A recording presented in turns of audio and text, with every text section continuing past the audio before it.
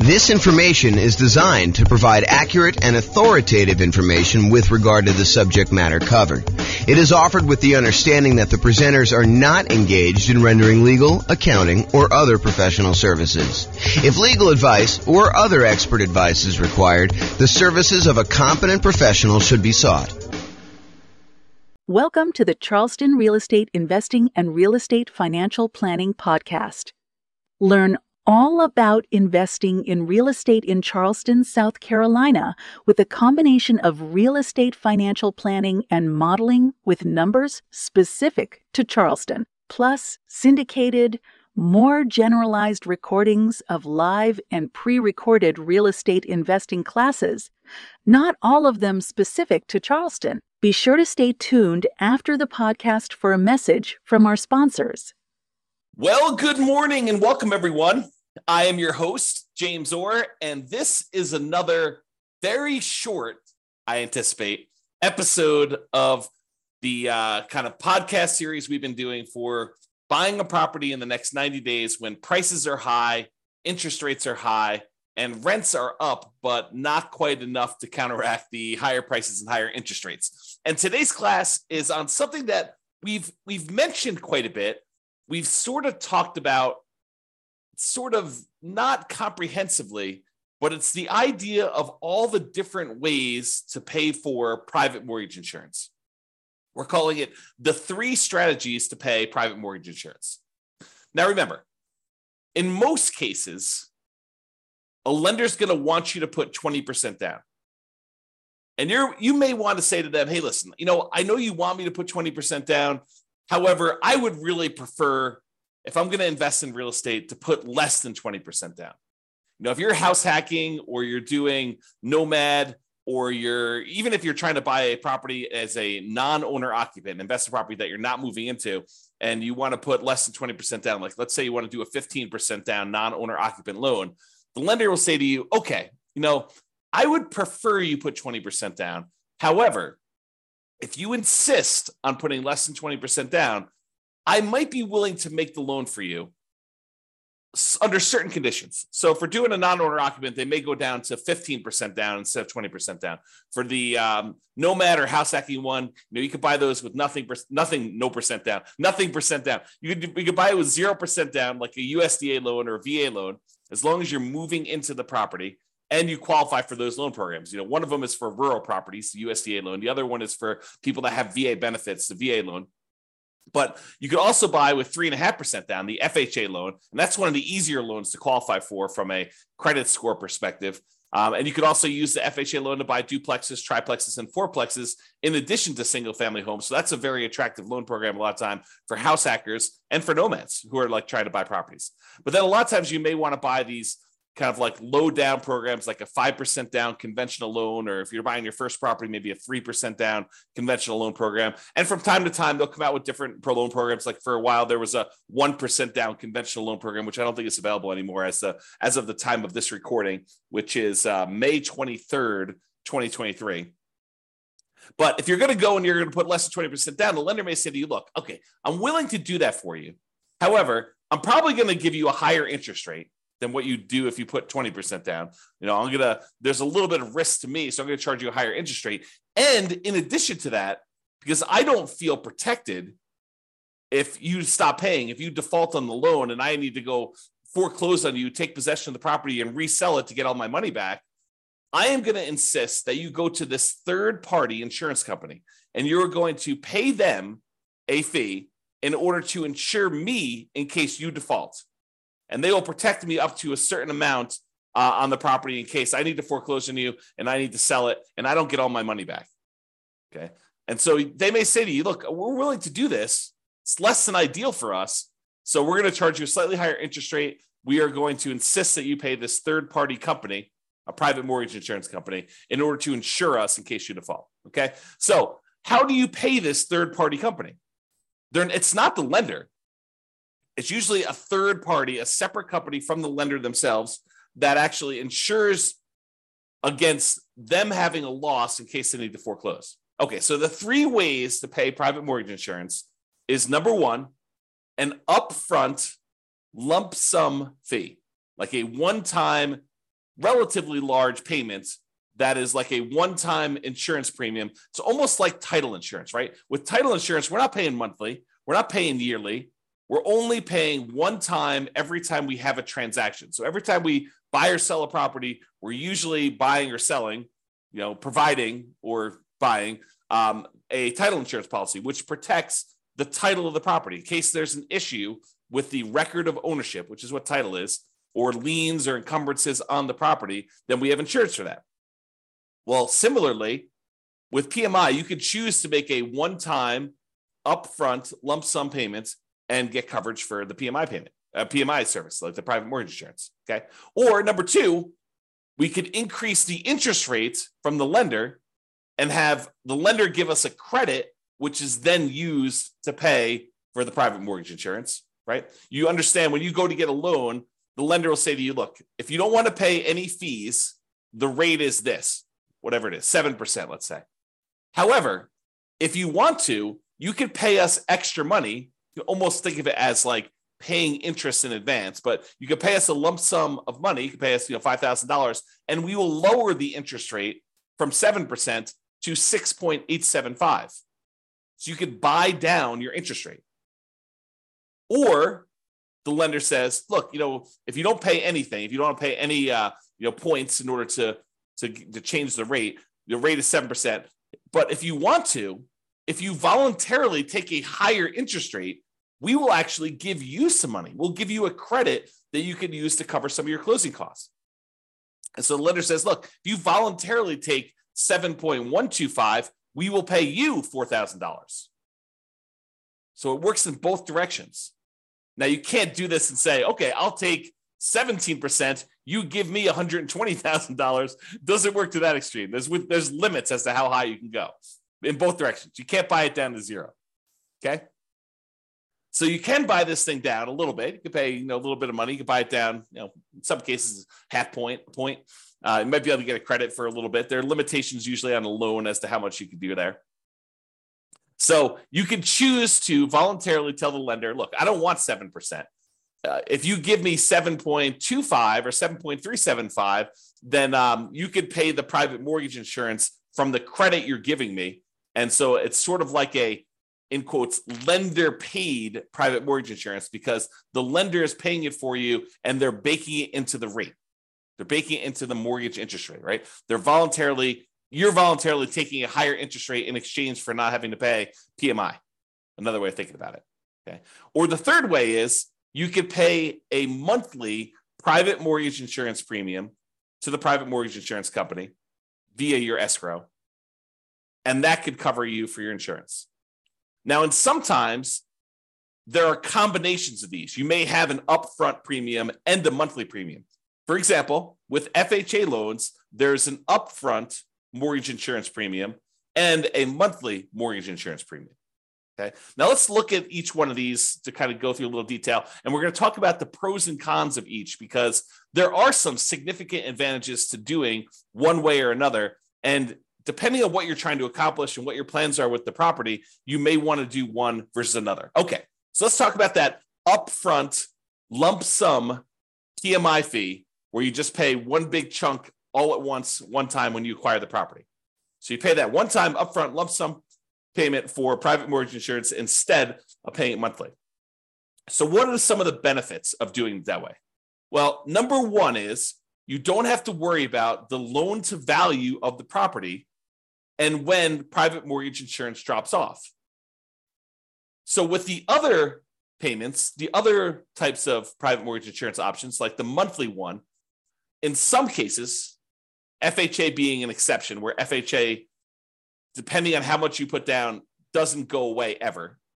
But with conventional financing, when you decide to pay a monthly private mortgage insurance payment, after a certain point, when the property value gets to the point where your loan balance is less than 80% of the value of the property, when you get to an 80% loan to value, in other words, then you can request to have that private mortgage insurance removed and you no longer have to pay the monthly fee. Well, if you choose to do the upfront lump sum payment, you don't have to worry about all that. Well, is my property value high enough? Is my loan paid down enough? Am I really at 80% loan to value? You don't have to worry about any of that stuff. And in a lot of cases, when you go to do the monthly one and you think you're getting close to that 80% loan to value, sometimes they'll say, okay, you're relatively close. Why don't you pay for an appraisal? $800, $600, $1,000, depending on when you get it, who's doing it, all that other stuff. But it might cost you, I don't know, somewhere between $500 and $1,000 probably, in order to have an appraisal done to prove to the lender that you are at that 80% loan to value to request to have that monthly PMI removed. Well, if you do the upfront lump sum PMI payment, you don't have to worry about the appraisal. So you can almost subtract off whatever it is, $500 to $1,000 off the cost of the PMI payment, because you'd probably have to pay that in order to have it removed if you're thinking about doing it aggressively.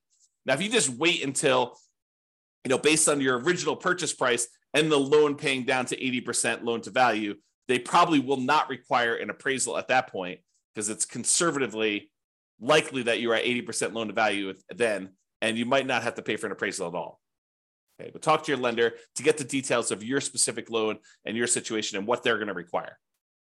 Okay, so you don't have to worry about that loan to value and when the PMI is going to drop off, because you just paid it all up front, so there's nothing for it to drop off. It basically is in existence already. You paid a one-time upfront lump sum payment, and you don't have to worry about anything monthly.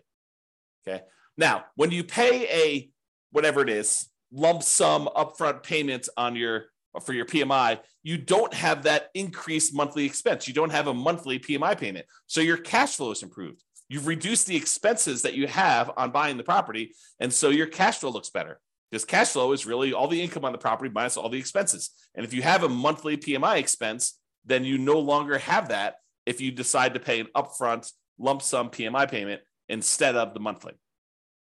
So if we know how much we're saving each month by not having to make a monthly PMI payment, and we know approximately how long that will last for, if we estimate, property values are going up around this, and that's a reasonable number to expect into the future, and my loan is paying down this amount in the first year and this amount in the second year, and we can look at in the future and figure out when we would get to that 80% loan to value. And you can look at that on the world's greatest real estate deal analysis spreadsheet. You can look up what the estimated loan to value is at the end of any given year on there. And you can see when about it will drop off to about 80% based on your kind of assumptions you put into the spreadsheet. So you can go look at that. And so you could say, okay, well, by paying this upfront lump sum PMI payment, wow, it's a tongue twister, versus doing it monthly, you could say, look, okay, I basically am saving myself $200 a month by not having to make this PMI payment for this amount of time. So I could look at what the overall return was, not having to make those payments on the amount that I had to invest. And you could calculate a return on investment for that. Now it's estimated, right? Because we really don't know until the future actually happens when the PMI, if you were paying it monthly, would drop off. It's possible property values go up a lot faster than we estimated, and it can come off sooner.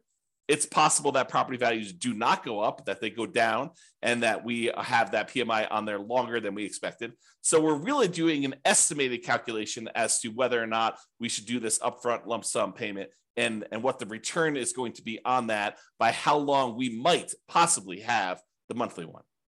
Okay. And it might be, when you're thinking about this, and you calculate your return on investment for doing the upfront lump sum one, and based on not having to make those monthly payments, it might be better from a return on investment or cash flow perspective by taking the same money and instead using it for additional down payments and or buying down your interest rate. So when you look at these calculations, you say, okay, look, I've got an extra $10,000 sitting on the sideline, right? I've got all the down payment I need to do the deal. I've got my negative cash flow set aside. I got my reserves set aside. I'm all ready to go. However, I've got this extra 10K. What should I do with the 10K? Well, one option is I could possibly decide, instead of doing monthly PMI, I could pay the upfront lump sum PMI and not have to worry about a monthly payment. Okay, that's one thing. We could look at what the return would be on taking that money and doing that. We could estimate what the return would be. Or I could say, look, maybe instead of doing paying PMI up front, maybe I could take the $10,000 and add it to my down payment. So instead of putting whatever it is, 5% down, now maybe I'm putting 7% down or 8% down or 10% down, whatever it happens to be. So you could choose to do that. You can look at how that would improve your investment by using the world's greatest real estate deal analysis spreadsheet and playing around with this, saying, okay, what if I put 10K more in my down payment? How would that impact everything? How would that affect my returns? How would that affect my cash flow? Like, I look at all those different things. Or instead of actually taking that $10,000 you have on the sideline and using it for additional down payment, you could choose to go to the lender and say, okay, Mr. and Mrs. Lender, what if I gave you $10,000? How much could I buy my interest rate down for? And they could tell you, well, for $10,000, that's about whatever it happens to be, 3.2 points. And so you could buy it down for, down to this if you decided to do that. And they may say, it's 0.875% percentage points better. So if you had a 7% loan, maybe it's down to 6.125 now. You're like, oh, that's pretty good. That would improve my cash flow by this, and that would be better for me. And you could plug that into the world's greatest real estate deal analysis spreadsheet, and you could calculate which one of those three options is best for you. Paying the upfront lump sum PMI payment, paying additional down payment, or buying down the interest rate and seeing which one of those three options gives you the best overall deal. And it might matter what you plan on doing with the property. And that's sort of the subtext of this, right? If you're planning on holding the property for 30 years and eventually paying off that loan completely, and you don't plan to refinance ever, then maybe buying down your interest rate is one of the better options because that savings lasts for the entire 30-year period. And you can look at that. Or maybe doing the extra down payment makes that sense. But if you're planning on selling the property within a year or two or three or four, you're using this as like a rocket booster fuel in order to grow your investment to a certain point, but you're really planning on selling that property and either 1031 exchanging into another property or taking the equity in the property after all your expenses, your true net equity, after all your expenses, and you're going to redeploy that money somewhere else, then maybe you don't want to buy down your interest rate. Maybe you do want to do an additional down payment, or maybe you want to just keep the money on the sideline and not do any of these options. So it's really up to you to decide what your plan is and what is the best use for your money, depending on what you're intending to do with the property. Now, when you do decide to do the upfront lump sum PMI fee, it does not hurt your debt to income, which is one of the benefits. So instead of choosing to have this extra monthly fee on there, the monthly PMI version, which would impact your debt to income, when you go to calculate and qualify for the next loan or even this loan, it is going to impact what your debt to income ratio is for buying the property. When you do the lump sum one, it doesn't. So if you were really close on your DTI numbers, one of the options could be for you to choose to pay the upfront lump sum PMI payment to improve your DTI and get below whatever ratio you need for that particular loan or that particular interest rate. Because sometimes DTI will impact your interest rate in some cases. Okay. Especially if you're high, you get penalized if you go too high. That's what I'm thinking of. All right. So the benefits are you don't have to worry about loan to value. And when it pays off, you get improved cash flow and it does not hurt your debt to income ratio. Now, what are the downsides of doing this upfront lump sum PMI payment? Well, number one is you're paying a big chunk up front. You got to have that money. If you don't have the money, it's not an option. Right. And if the market is appreciating very quickly and you have a very low interest rate, you're gaining equity and lowering your loan to value very rapidly, right? Because the market's going up, so your property value is going up, and the lower your interest rate is, the more you're paying in principal on that loan early on. It's lower interest rates actually pay a little bit more in principal payment with each payment that you're making. So if you got a low interest rate and property values are going up, then the spread is increasing quickly. And so your overall loan to value, the amount of your loan balance compared to the value of your property, is actually improving. And so you might not be paying that monthly PMI for very long at all.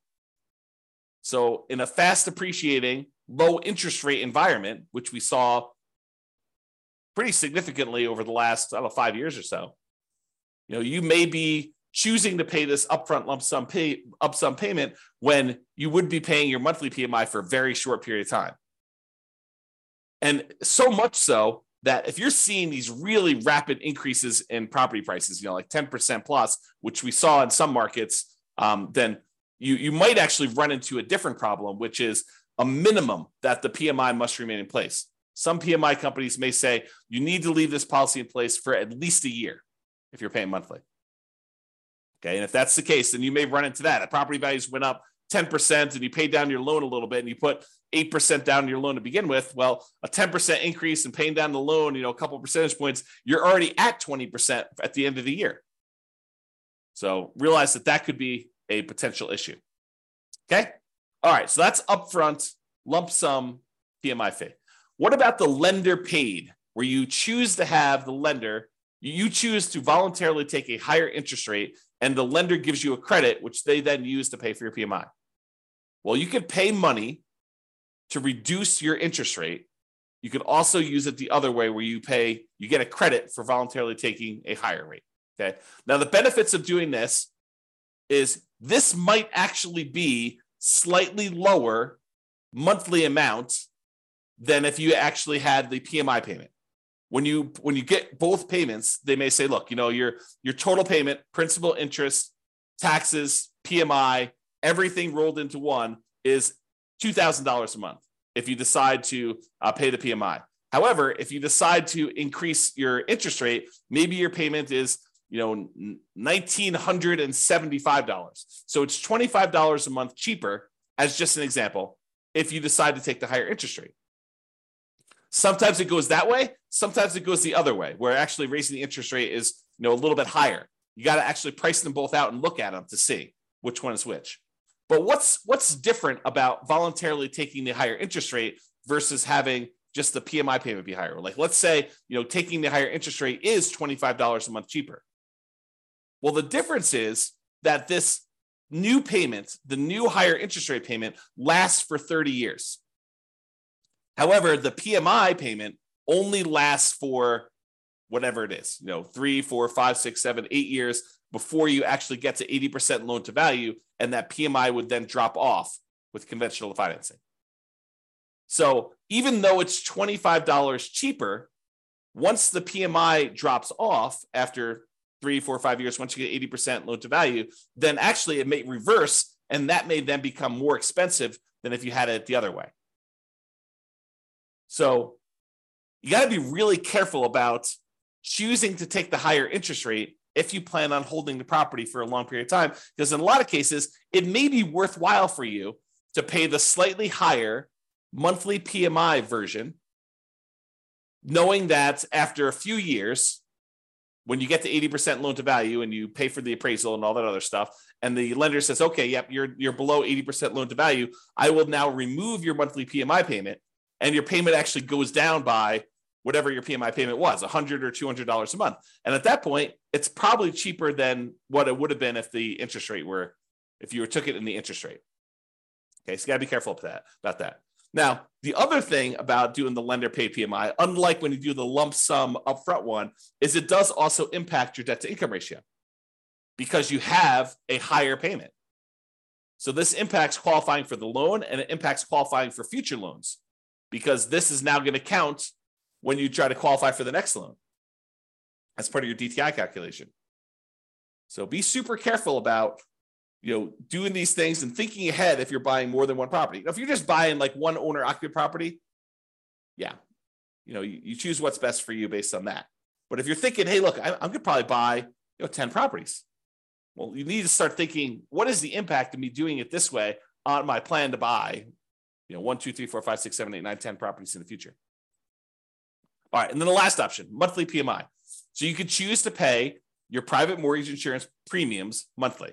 Now, the benefits are these payments are often temporary in nature. They go away after you drop below that 80% loan to value. So even though you're paying it for a little while, eventually they go away. There are some exceptions like FHA. If you're putting 3.5% down, then those don't ever go away. You have to actually sell the property or refinance out of the loan completely into a different loan in order to get rid of PMI if you're buying FHA. But with conventional loans, it does go away. Oh, something I think I forgot to talk about? So another benefit of paying the higher interest rate one, if you're voluntarily taking the higher interest rate, is there may be some tax benefits to doing this because the interest on loans is tax deductible. However, listen very carefully to this. The overwhelming majority of taxpayers are choosing to take the standard deduction, and so this will not come into play for you if you're doing this for owner-occupant properties. If you're using it for investment properties, then for rental properties, both interest and insurance are both expenses on the property. And so it doesn't matter whether you're doing it as a monthly payment, a PMI, or you're taking it as a higher interest rate. All right. So realize that, if you're an owner occupant, insurance is not tax deductible, as far as I know. I'm not an expert on taxes. Verify this with your CPA. But my understanding is if you're an owner occupant, the insurance is not tax deductible. However, mortgage interest is if you choose to itemize your deductions. However, most people are not choosing to itemize their deductions because the standard deduction is so high right now that most people are choosing just to take the standard deduction. So to make a decision based on that, I think is silly. You don't want to, what is the saying? The dog wagging the tail wagging the dog. You don't make decisions for tax savings, right? You make decisions and then you look at the tax kind of implications of that and you see if you could live with those. But it's not like you're optimizing. You're not choosing your investments based just on taxation. All right, so think that through. Okay. All right, so back to the monthly PMI one. So the benefits are these payments are often temporary in nature. They go away after you drop below 80% loan to value. The downsides of doing monthly PMI is these can hurt cash flow. Unlike when you do the lump sum upfront payment, when you do monthly, it actually impacts your cash flow. And it impacts cash flow early on, especially when it is harder than ever to generate cash flow, right? Cash flow tends to improve the longer you hold a property. The longer you own a property, that payment, the principal and interest part of payment is fixed, even though taxes and insurance and other things are going up over time. Rents are also tending to go up over time. And so the longer you tend to own a property, the better the cash flow on the property tends to be. So it's usually hardest earliest on when you first buy a property. And so that's when you have this monthly PMI payment, which is when it's hardest to get cash flow. And that's when it hurts the most. So that's the trick. Another downside is it does also impact that debt to income ratio when you're qualifying for your loan, and especially when you're qualifying for your next loans, at least until it drops off. So when we think about comparing monthly PMI to taking the higher interest rate, at least the monthly PMI option, except for FHA loans, is going to drop off after some point. And then that DTI will be improved and it won't impact you anymore. But if you do the higher interest rate, that lasts for 30 years or until you pay off the loan. So that's harder. All right. So in conclusion, lenders prefer you to put 20% down.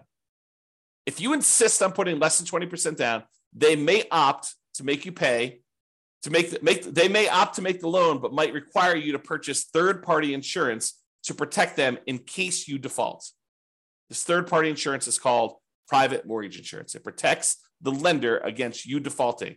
You pay for it to protect the lender because they would rather you put 20% down. You are insisting on putting less than 20% down. They're then, okay, you twisted my arm. I will make you the loan. However, you need to actually protect me in case you default. Now, when you get your loan, you can often choose which way you prefer to address putting less than 20% down and paying PMI. You could do this upfront lump sum payments. You could choose to voluntarily take a higher interest rate to get a credit to have the lender pay for PMI, or you could choose to pay the PMI payments monthly.